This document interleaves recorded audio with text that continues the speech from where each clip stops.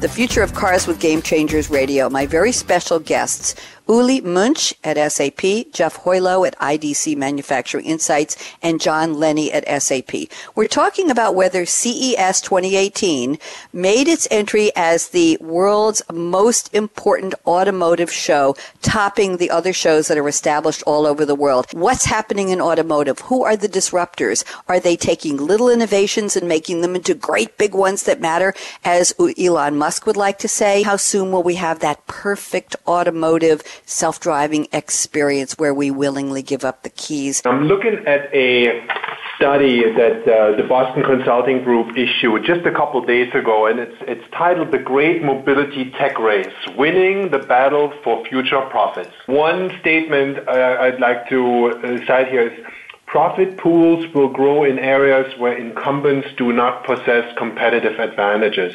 What does that mean? It means that there are predictions of data-enabled services that we all going to use as consumers going forward, because now our vehicles are more and more connected. Who's going to benefit from those profits, which are being forecasted in hundreds of millions over the next 10, 20 years? And guess what, right? That's the jury's out who that is. And a lot of people are after that, and we see automotive companies going into that data-enabled service field. A lot of people are trying things out. We're seeing startups disrupting the scenes, and that's fascinating. Jeff Hoylo, you mentioned the biggest hurdle for autonomous vehicles may be human inertia and love of driving. Data monetization is the puzzle everyone in the auto industry is trying to solve. How do you make money from connected vehicles? It's certainly a challenging discussion right now. Data monetization, I don't think anyone has figured it out. There's a lot of focus, as we've been talking about, on getting the AI platform, the brain of autonomous vehicles and the technology, the multiple points of technology working together so that there's a safe and so that the vehicles can be operated in a safe and trusted way. That needs to be the primary focus. While that's all happening, petabytes of data on a daily, weekly basis are being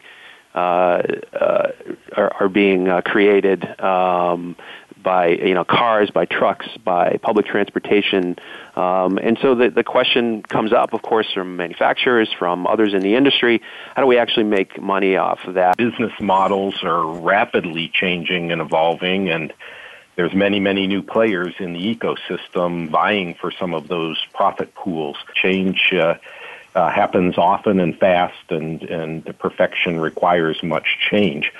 So I think these new business models are being tried out rapidly, and the ones that are working will work, and the ones that aren't are being quickly discarded in favor of new ones. As these new business models are tested and tried, it's going to be the companies that can be nimble and flexible and fast to experiment and drive them and take advantage of them that will win the game ultimately in these in the future of this new connected autonomous world of transportation and mobility. What a wonderful conversation. I can't thank the three of you enough. Uli Munch at SAP, Jeff Hoylo at IDC Manufacturing Insights, and John Lenny at SAP.